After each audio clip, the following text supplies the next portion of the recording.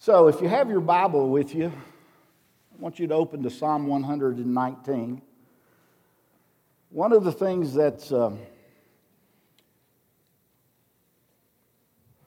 not a real traditional guy, so I'll start the sermon by saying John 11:25, Jesus said unto him, I'm the resurrection and the life. He who believes in me shall not die. And I believe that. Do you?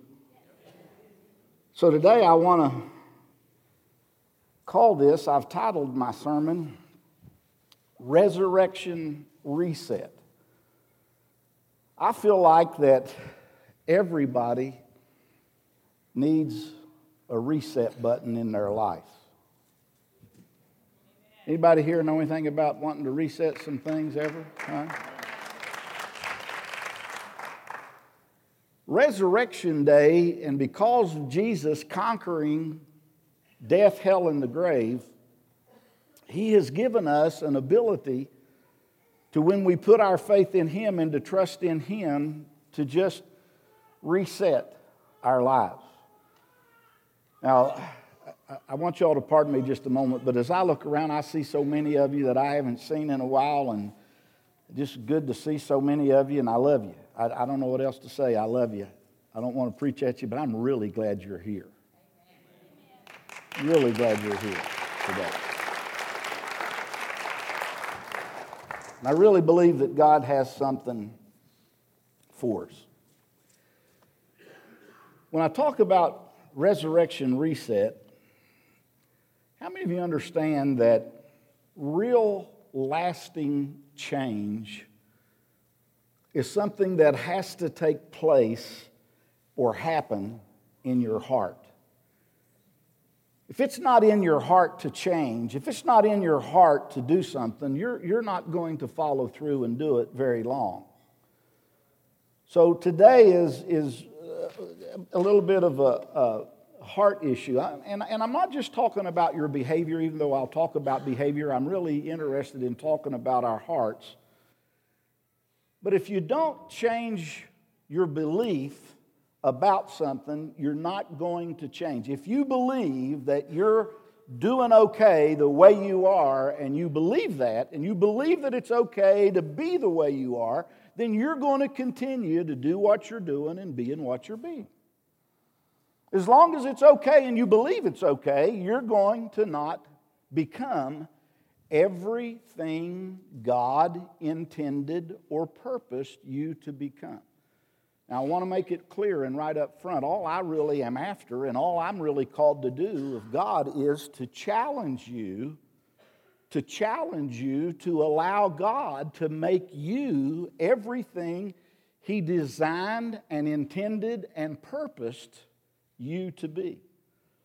Jesus came, and He came, as the story just told us, as a sacrificial lamb. And as the lamb, He came to offer the sacrifice for the sins of the world. So all of the sins that you and I have ever committed or ever will commit were laid on Jesus, and He offered His life as the lamb. He didn't just die for us, He died as us. The day He went to the cross, Stuart Farley went to the cross. All my sins went to the cross with Him, and He died as if He was me. He died as if He were you. He took our sins. He who knew no sin became sin that we might become the righteousness of God in Christ Jesus. In other words, He's got something good for our lives to be. In the book of Psalm 119 and verse 112, this is a long book.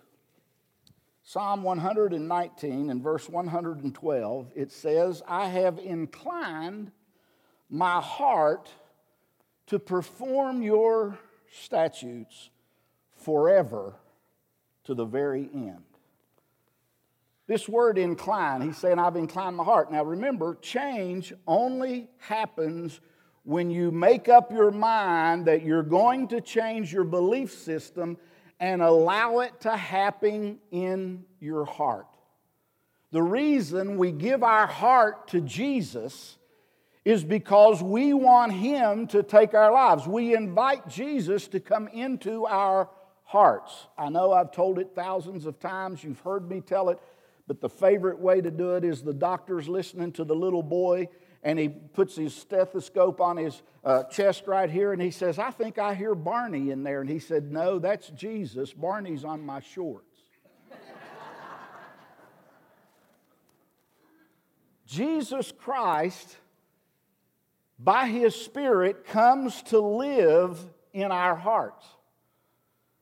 Sometimes, if we're not real careful, we don't give Him the opportunity to do what He wants to do living in us. He has decided that He wants to take up His residence on the inside of human beings. And when we say, "I'm a child of God, I'm born of the blood of God and the Spirit of God," we're saying that Jesus Christ has come to live in my heart. And it's a very powerful thing. Here the psalmist says, "I have inclined." I'll just notice it doesn't say reclined. "I have inclined my heart to perform your statutes." Incline means it's not a natural position for you to be inclined. It's something you have to choose to do, to incline. In other words, your normal thing is to just be there, but to incline means you have to perform. You have to step up. You have to act upon it. So I act upon my attitude. In other words, I begin today by saying to everyone, we need to incline our heart to the Lord. We need to take the attitude of, "God, I want you living and abiding in my heart." By the way, you do know that you are the one in charge of your heart. You know, when I was 49 years old in 2001, I had a heart attack. And the doctor looked at me and said, "You're going to have to take better care of your heart." And I'm thinking, I'm in charge of this. I need to understand what the ramifications are. I need to understand what's involved. And all of us need to understand that, you're in charge of your heart. My question today to us is, on this Easter Resurrection Day, is your heart set and inclined in a divine direction? Have you inclined your heart to perform the statutes of the Lord? In Proverbs chapter 4, verse 23, it says, "Keep your heart with all diligence, for out of it, out of your heart, spring the issues of life." Does anybody here have any issues with their life? Well, the problem is a heart problem. Our heart determines so many things about us. I'm not talking about the organ that pumps blood. I'm talking about the core of our being, the center, what we believe. If you believe you're okay the way you are, if you believe you're getting by, if you believe that everything's okay just for you to be the way you are, then that's the way it's going to be. But if you incline your heart to the Lord, you're going to find out that there's more for your life. You know, I personally believe that your habits create the condition of your heart. When I had the heart attack, one of the things the doctor says, "What are you doing?" And of course, the doctor that I had here looked at me and he says, stress is a killer. You're allowing stress to live in your heart. You're allowing things to bother you and get on you and deal with you. And you've got to learn how to lay that down. You've got to learn how to set some things aside. You've got to learn how to be a certain way, or your heart and the habits that you have of doing what you're doing, if you don't make some changes, you're not going to be here long. So I realized that I had to do some things in my heart. The next verse here in Psalm 119, verse 113 says, "I hate double-mindedness," I hate double-minded, but I love your law. Now, when I began reading this and I heard that statement, I hate the double-minded, I began to look at it and I realized he's not talking about a person. He's not talking about an individual. What he's actually saying is, I hate double-mindedness. Double-mindedness is something that God hates. Now, let me say this. Hate is a very powerful word. Because I have some parents who teach their kids that you ain't supposed to use certain words, I have to be careful the words that I choose. Are you with me? Hate is not very pastoral, but that's the word that is here. If I could say it to you like this, maybe you'll understand what I believe the Holy Spirit's trying to say to us, and that is, in order for us to change some things in our heart, there are some things we should hate that's in there. Pastor, what do you mean? If you don't hate self-pity, you're going to remain to feel sorry for yourself when it doesn't go the way you think it ought to go. The only way I know to get rid of it is to decide you're going to hate it. You got to, because as long as it's okay for you to have self-pity, you're going to.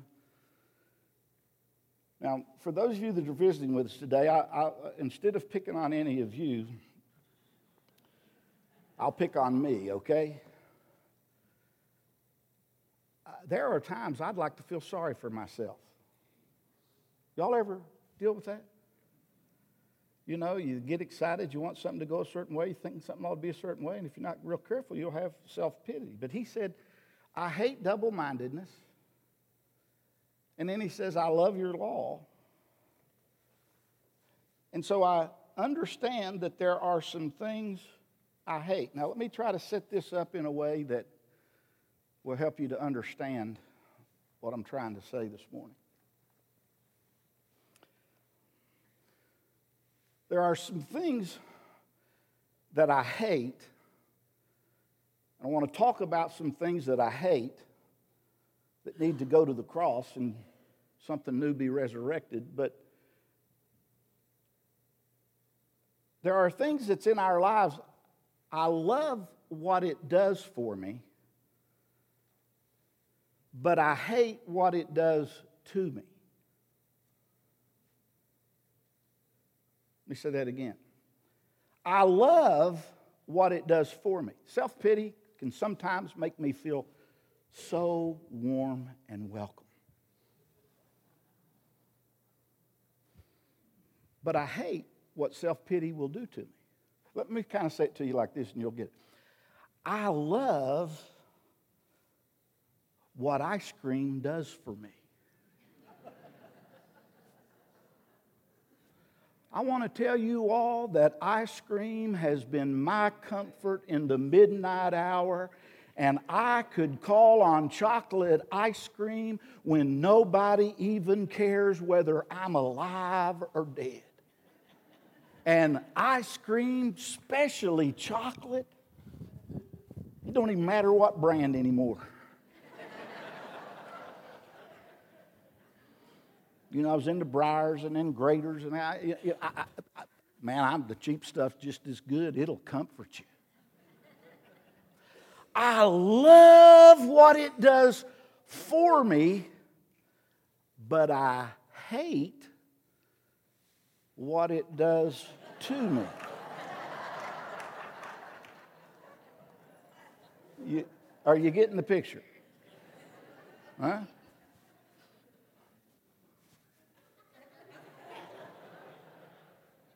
Now follow me. So, I can always call on chocolate ice cream when I'm in need. And what it does for me comforts me and soothes me. Y'all understand that? So I love it,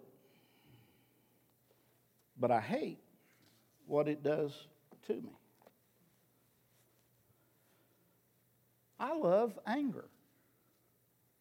It's amazing what you can get people to do if they know you're angry or mad or upset.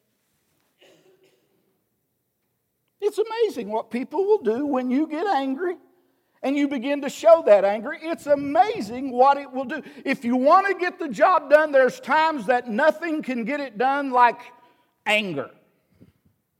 I want it done, and I want it done now. I love what it does for me, but I don't like what it does to me, because the people that you get angry with will avoid you, and it'll make you lonely. Don't you hate being around angry people? Oh man, they're angry at everything. They get angry, they get upset, and it does something for them, but it also does something to them.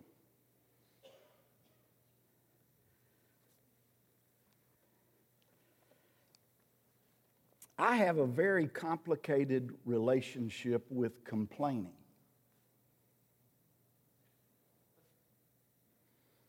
There are days and there are times when I love to tell somebody what I think, how I feel, what they did, what happened. Am I talking to anybody here?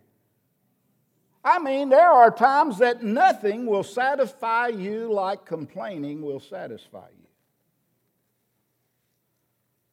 Someone comes up and says, "How you doing?"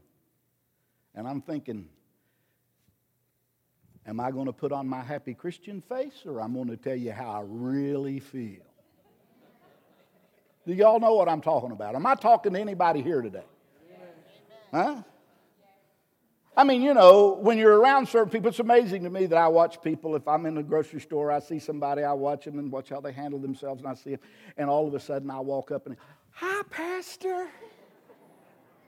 Praise the Lord, it's good to see you." And, you know, 15 seconds ago, you was over there, "Where is that stuff? I've seen that crap here somewhere." And then it's, "Praise the Lord. How you doing?" "They change this store every time I come in here." Y'all know they do, don't you? Every time you come in there, they change that store. It used to be here. This is where it belongs. Don't they know they needed somebody like me to come here and tell them where this stuff belongs? I worked in a grocery store 40 years ago. I know what it is. I think they move it just so you'll look and see something else you want. Don't matter. The problem with being a complainer is when people see you coming, the next time they see you coming, they go the other way. Is that right? Why? Because I love what complaining does. It makes me feel so good sometimes to get it off my chest. I'm just being honest.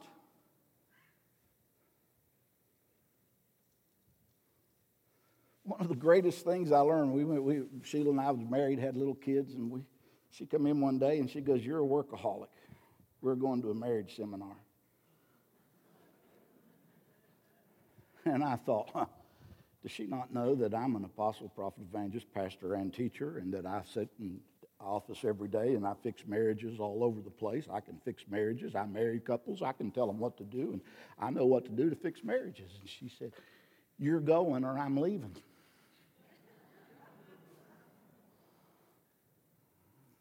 And I went and I realized, you know,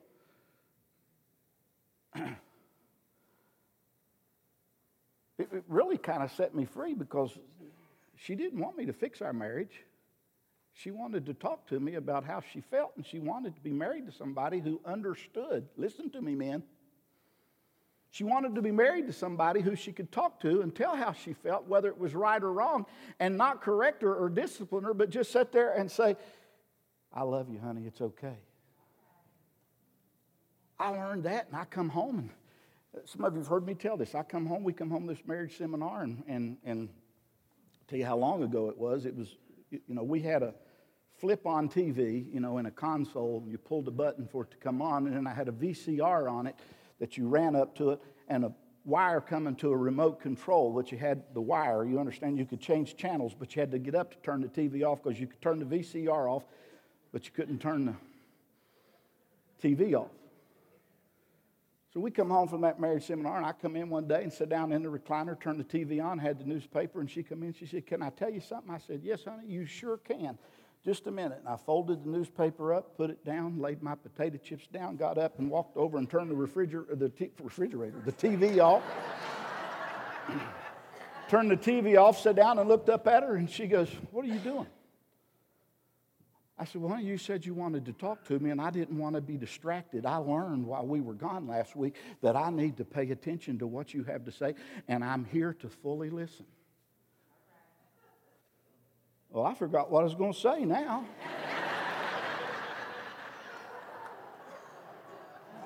I don't even remember what I was going to tell you.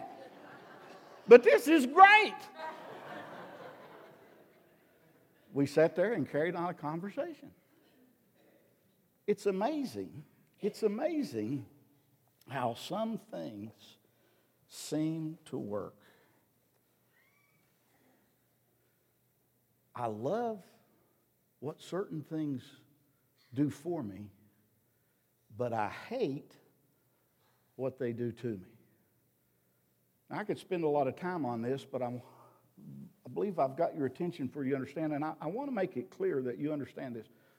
There are some things I hate.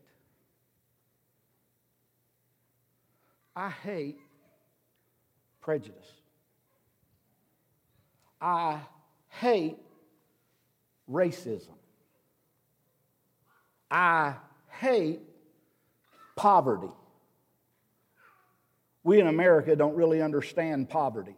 Dave and I were talking this morning, and there's an article out. It's hard for us to believe as Americans, but the article says if you have $10 in your pocket right now, you are wealthier than 90% of everybody on planet Earth. If you have $10 in your pocket right now, you're wealthy. You're in the top 10% of wealth.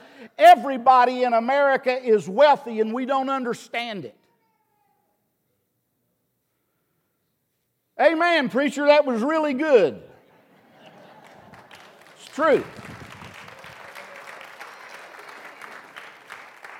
The internet goes off and we go into panic mode. What's wrong with them? I don't have internet. I got to have service. I can't live without service. Do you know how many people don't even have a clue what internet is?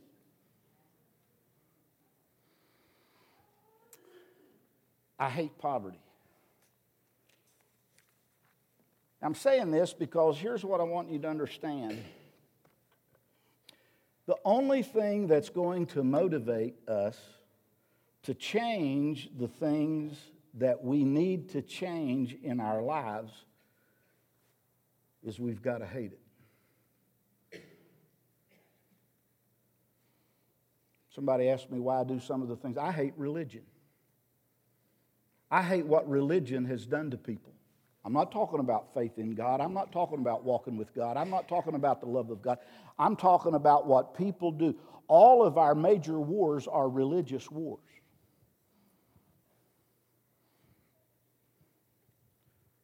I hate judgmentalism.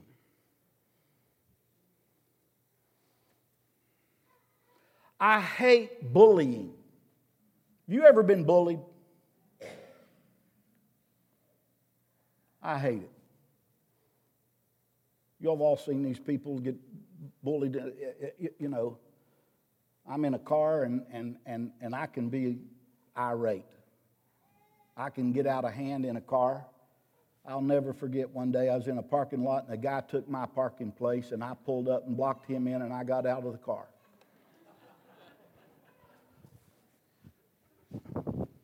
G, stand up. I walked around that car and I said, "Hi, how you doing, buddy? Good to see you. I'm glad you got that space." You understand? I realized this guy could clean my plow. I thought, yeah. He ain't going to bully me. I'll find me another spot. I'll walk a mile. I don't care. But I didn't like bullying. How many of you understand that?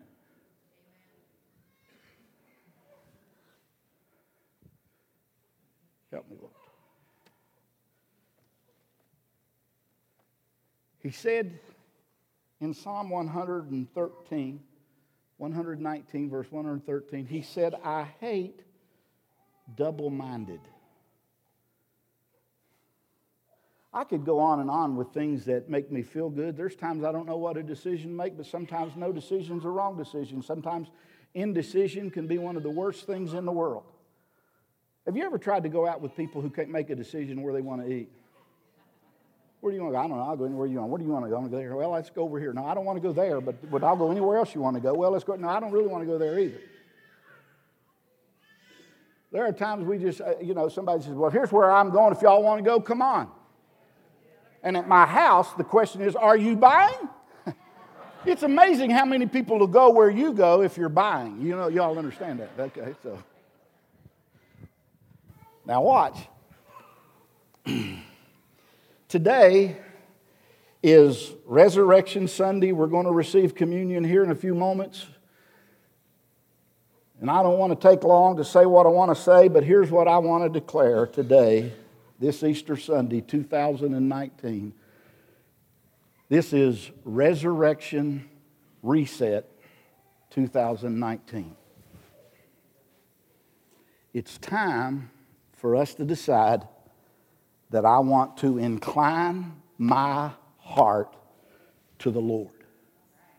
I'm not asking you to become religious. I'm not asking you to become anything other than just an individual who says, Lord, I want you to have a place in my heart that I can talk with you, that I can walk with you, that I can share with you. I want to incline my heart to the Lord.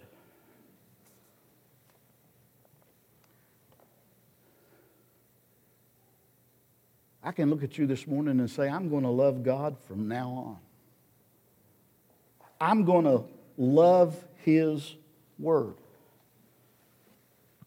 Maybe the reason God lets some of us get so low is so that we will hate where we are and what we've done, so that we realize He's got something better for us.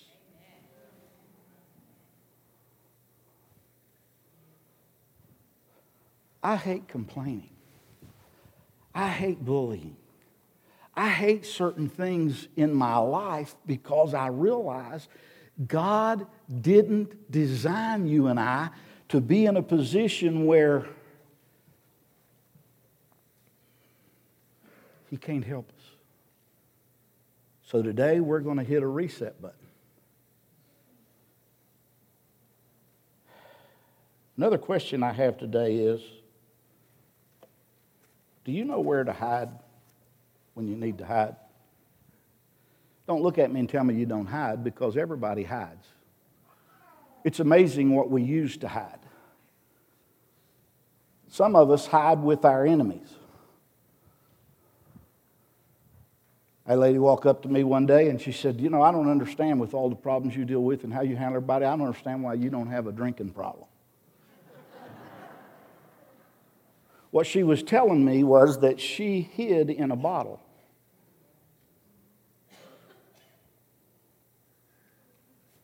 Do you understand that? See, here's what happens when you need a place to hide and you don't know where to hide. You'll run to your enemy to hide. See, self-pity is your enemy, but when you get down and when somebody says something that you don't like and you get down, you'll run to it and you'll hide in it. Complaining can be a place you hide. What do you mean? Well, you don't want to put on something false. You want to go out, don't want to go out and act like you're somebody that's nice. You're not trying to put on, instead of being like Jesus, you want to put on all these things, and we wear all these things and act all these ways and behave all these ways because it's something that we don't know where to hide. In Psalm 119, verse 14, he says, "You are my hiding place and my shield. I hope in your word." Do you know where to run when attacks come? Have you all ever watched these movies where these guys who are really, who do things, who conquer things, where they have a safe place in their house, where they have like a bookcase that moves and they go in and they hide behind a bookcase, or they have a place where they can go down under the thing, and in certain movies through the years you've seen people, I could tell you a variety of movies where they have hiding places. They have a place where they go where people don't know they're there because they hide. And a lot of people, we run and we hide. We have hiding places, and our hiding place is not the Lord. We hide in a lot of things. See, you got to set your hiding place up in advance, because if you don't have your hiding place set up in advance, a place to go to when the battle comes, or when the confrontation comes, or when the issue is coming down, if you don't have a place that's prearranged and pre-prepared, you don't have time to run to it, fix a hiding place till you get there.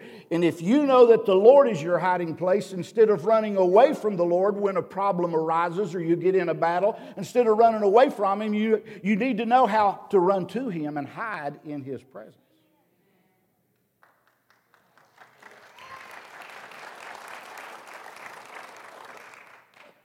Some people hide in blame. Doesn't matter what they're dealing with, it's never their fault. Their parents were too tough, or their parents were too easy. The reason they're always late is the car's fault. You understand what I'm saying? They live in a world and they hide in blame. People blame things all the time. It's the kids. It's the car. It's how I was raised. I blame my parents. If you were raised like me, you'd understand why I'm the way I am. And you live in this world called blame. And when something goes wrong, instead of knowing how to go to the Lord, we go into the blame game. You always have a reason for not inclining your heart to the Lord. It's somebody else's fault. It's never your fault. And I'm just looking at you today and I'm saying, listen to what God has to say, because what He wants to say to you is, I will be your hiding place. You can come to me when you can't go to anybody else. You can learn how to trust in me and walk in me. And blame is some people's hiding place. What's yours? Some people hide behind low expectations. They don't want to set their expectations very high, because if you don't expect much, you can get it. I'm afraid to set my expectations too high. Why? Well, I may not get it, and then I'll be disappointed. And if I set it too high and I'm disappointed, then it just I can't stand it. I can't stand to be disappointed. So you set low expectations, and that's why some of us sit here and we're how we are, and we're happy with how we are. And in our heart, we haven't inclined our heart. We're reclining, saying, this is just how I am. This is where I am. What am I going to do? And today I'm simply trying to say, everybody learns how to hide.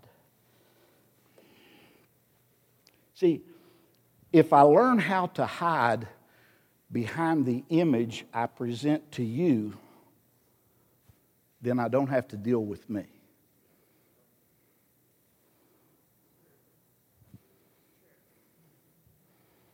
See, if I came out here every week and I was a pastor who had it all together, and I didn't tell you my faults and I didn't tell you my flaws, then I could always run and hide behind, well, God's got it all worked out. One of these days when we get to heaven, everything's going to be fine. And I can't get through tomorrow without going to Him and knowing I need to know how to hide in Him. Are you with me? You know, what I believe God is trying to say to us today is, it's time for you to come out of hiding. We're living in a day and a time where God is wanting His people to understand He saves flawed people.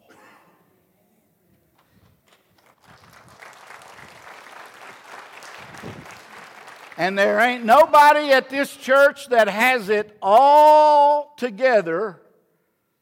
The latest member that I know that got it all together is John Kelly.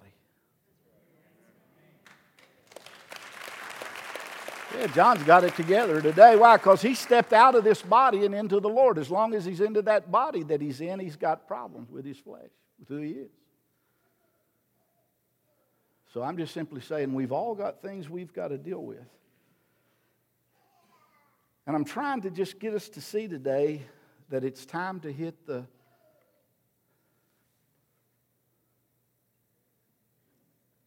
reset button. There it is. What are you saying, Pastor? What do you mean? Come out of wherever you are. Today we're going to hit reset. We've got to know how to have hope. It's the only way I know to say it. Now here's what I want to do as I close this message.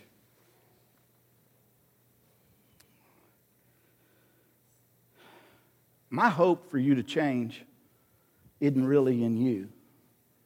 All I'm asking you to do today is to allow the Lord Jesus Christ, by the power of His Holy Spirit, to come into your heart, and you just incline your heart to the Lord.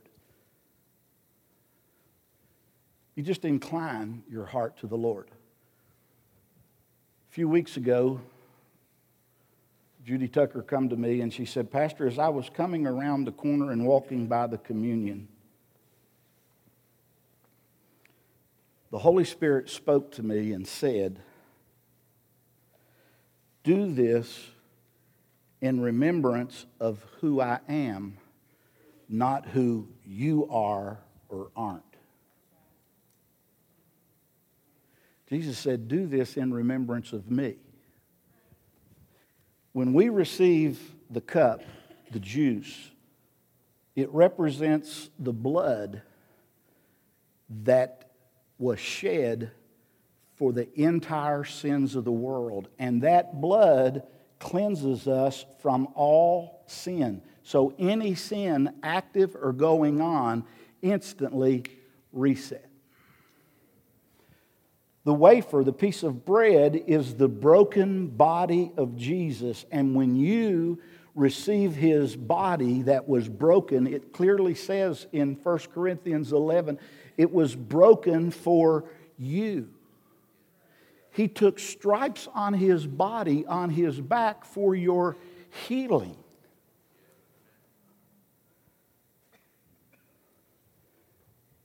He went to the cross for you.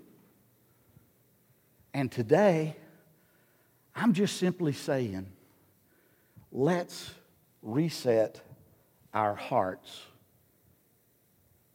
towards the Lord. Steve, I'm going to ask you all, if you will, our musicians to come.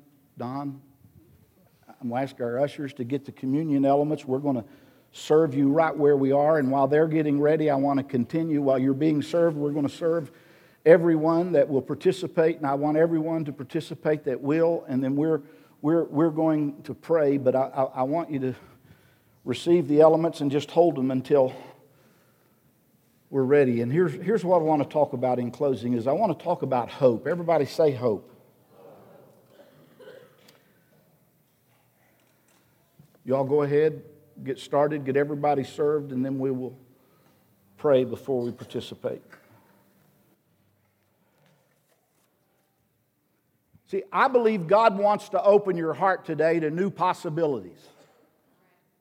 I believe God wants you to recognize that He wants to be alive inside of you. But you're going to have to put your hand to whatever it is you're hoping for. On Friday afternoon, we were in the foyer finishing everything up, trying to get everything done, and working on things. And I tried to call Travis, and I couldn't hear anything. Could look at the phone and realize it's on. I tried to call Sheila. Looked at the phone. They were trying to call me back. And I realized I've done something. I'm going to have to go to another phone and do something because my phone's not working. I called John Montgomery. We were out here, and of course I said, John, call me back. Let me call me back. We just kept trying to get my phone to work. And I thought, man, I'm going to have to buy another phone. At staff meeting that morning, I'd made some kind of a joke about something. What was it? You remember? How anointed you are. Yeah. We were talking about something, and I said to the staff, I said, well, I'm just anointed to do that. You all aren't anointed, and I made this big thing. So I pick up the landline, and I call Steve, and I said, Steve, he's our technical guy, my phone won't work. He said, turn it off and turn it back on. It will reset. And then he said, I'm anointed for this.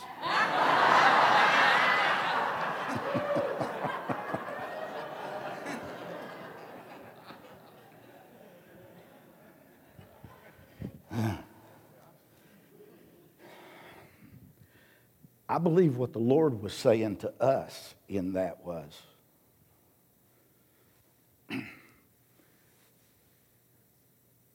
I want to reset everything in your life with me. There's nothing that you're carrying that you need to be carrying. There's no pain, there's no sin, there's no hurt, there's no shame. There is nothing that you're carrying that I haven't already fixed. So today, I'm asking you to do a resurrection reset. I'm saying, Lord, I think of all the times I've failed you and all the times I've made mistakes and all the times I did something I shouldn't have done that I knew better and all of the times I behaved in ways I shouldn't have behaved. All of the stuff. And if you're not careful, you start carrying all this garbage with you that you don't need to be carrying. We live in woulda, coulda, shoulda. We live in the blame. We talk about all the other things instead of coming to the place where we say, He bore my sins, my transgressions. He carried all my sorrows.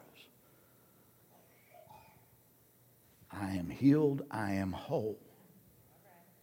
I worship God. So today, I just come before you, Lord, for this congregation and this moment and this time when we need to reset our resurrection power. Lord, when we accepted you as our Savior, resurrection grace went into operation. You forgave us of our sins, and immediately you wrote our name in the Lamb's Book of Life. But Father, we have picked up through all kinds of reasons. We could blame a lot of things. We could blame a lot of people. We could blame our nation. We could blame the world. We could blame the devil. We could blame all kinds of things. But the blame game is over. And today, I want to reset my life in you. And I want your resurrection life living in my heart. I want my heart inclined toward you. Lord, as we receive this bread that represents your body that was broken for us, and this juice that represents the blood that you shed for us, may this act of communion reset and restore everything that you've done in our lives. We thank you, Lord, for this privilege today. In Jesus' name, amen. So I ask you to receive this bread, which represents the body of Jesus Christ, which was broken for you. Take, eat this in his name.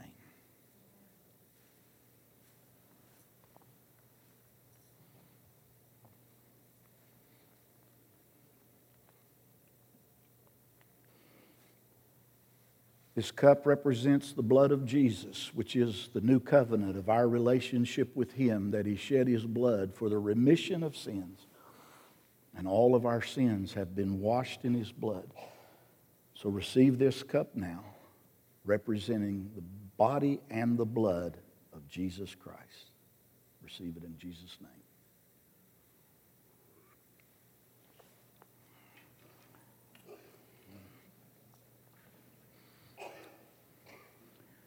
Would you just do this with me? And I know this is uncomfortable for some of you, but would you just lift your hands a little bit like this, face your palms up, and just say, Lord, I receive your forgiveness right now.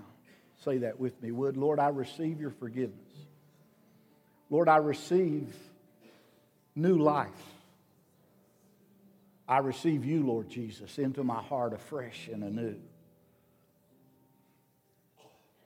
And then if you would say this with me, I will bless the Lord at all times, and His praise shall continually be in my mouth. One more time. I shall bless the Lord at all times, and His praise shall continually be in my mouth. We thank you, Lord. Amen. Amen. Amen. Thank you for being here today. I appreciate you so much. And let me tell you something. Let me tell you. You're a new creature in Christ Jesus. Old things have passed away. Behold, all things have become new. Jesus is alive in you. And I want you to just incline your heart to the Lord. Amen? It's Resurrection Day, so come alive. Be alive in Christ.